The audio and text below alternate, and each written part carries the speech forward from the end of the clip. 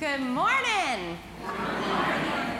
My name is Whitney. I serve as the Director of Mission here at Covenant, and I'm so glad to be with you all today. Today we are going to be looking at Matthew 14, at the miracle of Jesus feeding the 5,000. Instead of us, like we typically do, following the scripture on the screen or you following in your Bible, I'm going to invite you to listen to the passage today in a different way. I'd like to invite you, when I read the passage, to close your eyes and to try to imagine yourself in the story we're going to read. What would you see? What would you smell? What would you taste? How would you feel? And I'd like you to try to notice, where are you in this story? Who are you with? Are you with Jesus? Are you with the disciples? Or are you with the crowd? So with that said, I invite you to close your eyes and listen now to the word of God. Now when Jesus heard this, he withdrew from there in a boat to a deserted place by himself. But when the crowds heard it, they followed him on foot from the towns. When he went ashore, he saw a great crowd, and he had compassion for them and cured their sick. When it was evening, the disciples came to him and said, "This is a deserted place, and the hour is now late. Send the crowds away so that they may go into the villages and buy food for themselves." Jesus said to them, "They need not go away. You give them something to eat." They replied, "We have nothing here but 5 loaves and 2 fish." And he said, "Bring them here to me." Then he ordered the crowds to sit on the grass.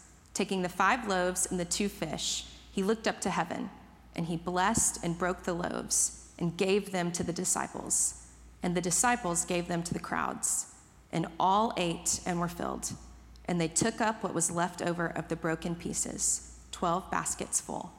And those who ate were about 5,000 men, besides women and children. This is the word of the Lord. Thanks be to God. Pray with me. Father, we ask today, God, that you would teach us. That you would teach us the truth that you are a God that provides. We pray that our hearts would be filled with hope and with courage this day. In Jesus' name I pray. Amen. So I'd like us to look at this story through these 3 characters: Jesus, the disciples, and the crowd. What do we learn from these 3 characters about God's provision? Let's start with Jesus. What do we learn about God's provision from Jesus in this story? What we learn is that God provides through community. You see, Jesus didn't need the disciples to do this miracle. He could have just snapped his fingers and it would have been done. But instead, what he did is he leaned on his people. He took the bread and the fish, blessed it, and then he sent them out to meet the needs of the crowd. We talk a lot at Covenant about the importance of community. The 3 rhythms, the 3 habits that we talk about that are so important for our formation: solitude, community, and service. Community is essential for the Christian life. I turned 40 in July, and I threw myself a pretty amazing birthday party. Here's photo evidence. In January, my husband Andrew came to me and said, "Whitney, you have a big birthday coming up," and he needed me to know that there was no way he was going to be able to plan a party that would meet my expectations. And so he wanted me to just plan my own party, and he would be along for the ride, and I'm so glad we did that. Here's what we did. I rented out an Alamo Drafthouse movie theater. The theme of my party was Whitney's favorite things. We watched my favorite movie, which is a movie called Waiting for Guffman. It's an obscure movie, but it's fabulous. I had my favorite treats. My favorite candy is hot tamales. One of my favorite foods in the world is apple fritters. So I had 45 apple fritters from Shipley's Donuts there for my guests. My pre-show before the movie starts up on the big screen was I showed my childhood home videos. Here's photo evidence. That's me as a 10-year-old in like a colonial woman outfit. And just imagine it up on the big screen. It was amazing. Like with any good party, after the movie was over, I held an awards ceremony for my guests, and I gave a speech. It was great. If you need help planning your next party, I'm your girl. The truth is, though, is that the speech was actually really, really important, and here's why. This movie theater was filled with people who had journeyed with me over the last 10 years and more through some really hard things and some really amazing things. And not only did I want to celebrate my birthday, but I wanted to celebrate the fact that these people had walked with me through all kinds of parts of my lives. So in my speech, I talked about how it was in my 30s that I became sober. I quit drinking. I just celebrated 8 years of sobriety by God's grace. Oh, thanks be to God. These people in this room were part of that journey. It was in my 30s that I experienced the heartbreak of miscarriage 2 times. These people cried with me, prayed with me, they brought me food. It was in my 30s that after 2 long journeys of unexplained infertility, we found out in 2017 that I was pregnant with Calvin, and in 2020 that I was pregnant with Lucy, and these people celebrated with us. When our babies were born, they held them. They brought us food. They went out with us when our kids were screaming just to kind of give us people to be with. They baptized our babies. God provided for us through our community. And it was really important to mark that. We learn that from Jesus today. Let's look at the disciples. What do we learn from the disciples? Here's what we learn from them, is that God provides when we cannot see a way. You see, these disciples were looking at kind of the situation they were in, and they realized they had thousands of people that were gonna need to eat, and they were in the middle of nowhere. There was no food. The only plausible solution to this was to send the people away to go get food elsewhere, because they were in the middle of nowhere. So they go to Jesus. Hey, Jesus, we gotta send these people. But Jesus does something they didn't expect. He says, what do you have? He takes the loaves and the fish, and he makes a way when they could not see one. We see this all through Scripture, God providing a way when we cannot see one. In the Old Testament, I think about the Israelites when they're being pursued by the Egyptians, and they come to the Red Sea, and for them, this had to be the only plausible end to this story, that they were going to be recaptured. How else were they going to get across the sea? Yet, God provided a way when they couldn't see one. Parted the Red Sea, and across they walked. I think about in the New Testament when Lazarus died. Jesus was late. He didn't get there in time, and Lazarus was dead. There was no other ending to this story than Lazarus being dead. Yet, Jesus showed up, and he provided a way, and Lazarus was resurrected. God provides a way when we cannot see one. I want to share with you a story of when I experienced this. I took a year off between high school and college, and I was part of a mission organization. I trained in Los Angeles, and then I went to South Africa and served for the rest of the year there. It was there that I had this experience. I haven't talked much about this experience simply because I haven't really had the words to explain it, but I'm going to give it a shot today. Our team was invited to go and be a part of a food distribution that was happening in a Zulu village. This village was kind of the central village surrounded by these smaller villages. And what the pastor of this church had done is he invited all these different communities to bring the crops that they grew here to this town center so everyone from the surrounding areas could come and get different types of food from one another. This was an essential part for these communities to be able to get different types of food. We were invited to be a part of this distribution. When we got there, the pastor told us that they were only able to collect enough food for about 40. And there were already hundreds of people lined up outside.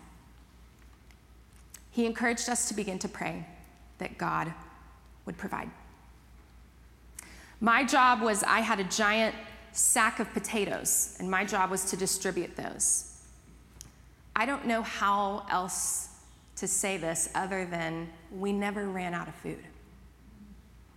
Every time I thought I was at the bottom of my bag of potatoes, when I reached in, there were more.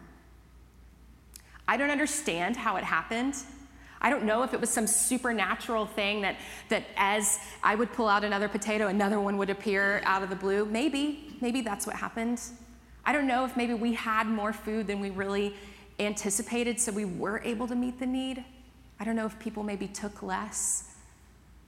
And it doesn't matter how it happened. All that matters is that God provided when we could not see a way. If you are in a scenario in your life where there is no plausible way out of it, take heart. Ours is a God who provides a way when we cannot see one.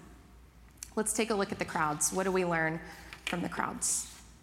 In the exercise that I encouraged us to do at the beginning of this message, to close our eyes and to notice ourselves, every time I did this, I realized I never saw myself in the crowd. I was always with the disciples. Apparently, this is really common. It's easier for us to see ourselves in the role of the helper than the role of the one who is in need. What we learn from the crowd is this, is that each of us has our own need. And ours is a God of compassion who meets our need. Here's what I mean by that. One of the most important books I've read in my career in mission is a book called When Helping Hurts. It's by Steve Corbett and Brian Fiekert. It helps us to rethink poverty.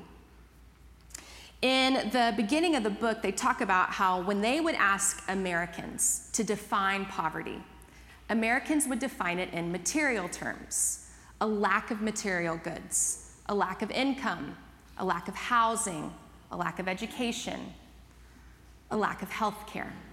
Yet when they asked the rest of the world, including like the third world and the developing world, to define poverty, they used much different language. Lack of hope, lack of purpose, lack of meaning. You see, when you and I define poverty as a lack of material things, it's really hard for us to see ourselves in the crowd. Because the reality is that likely you and I are not experiencing material poverty.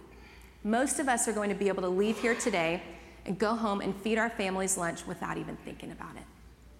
But if we can zoom out and look at poverty as the way the rest of the world looks at it, lack of hope, lack of meaning, lack of purpose, suddenly it's much easier to see ourselves in the crowd. Each of us has our own poverty. A few years ago, when we were in Belize, serving with our sister church there, I had an amazing conversation. Our sister church is in Belize City, and we serve in an area of Belize City called the Burial Grounds, which is the poorest neighborhood in all of Belize. One afternoon, I had an amazing conversation with the pastor's wife of the church we serve with. Her name is Leticia. She was sharing with me all the difficult things they were experiencing in this neighborhood. One of the things she was just heartbroken about was the reality that so many children in this area weren't able to attend school simply because they didn't have shoes. And not only that, many of them had hookworm, which is something that you get by walking barefoot across contaminated soil. The simple lack of shoes was a barrier to education for so many kiddos and was impacting their health. She was heartbroken. We prayed together. We cried together. Afterwards, she looked at me and said, "Whitney, how can I pray for you?" In what I thought was humility, but ultimately was pride, I said, "Leticia, my life is easy. You do not need to pray for me. Thank you, but just focus on you." And she said, "That's what I'm going to pray for." I said, "What do you mean?" She said, "Whitney, I am poor, but you are also poor. And you are rich, but I am also rich." That day, my friend reminded me that yes, she was materially poor, but she was so rich in the Spirit because she depended on God for everything. And I have everything I need. I am materially rich. But spiritually, I am so poor because I don't depend on God for much of anything. Each of us has our own poverty. Each of us is in this crowd. And ours is a God of compassion who sees our need and meets it. This story, the feeding of the 5,000, is the only miracle other than the resurrection that's found across all 4 Gospels. Commentators believe it's because the language that Jesus uses when he takes the bread and he blesses it, that it mirrors the language that he uses at the Last Supper. So it's fitting today that we will have communion. And I pray that as you approach the table today, that you will be encouraged, knowing that ours is a God that provides. Let's pray. God, we are so thankful that indeed you are the God that provides. We ask that our hearts would be filled with hope this day. In Jesus' name I pray. Amen.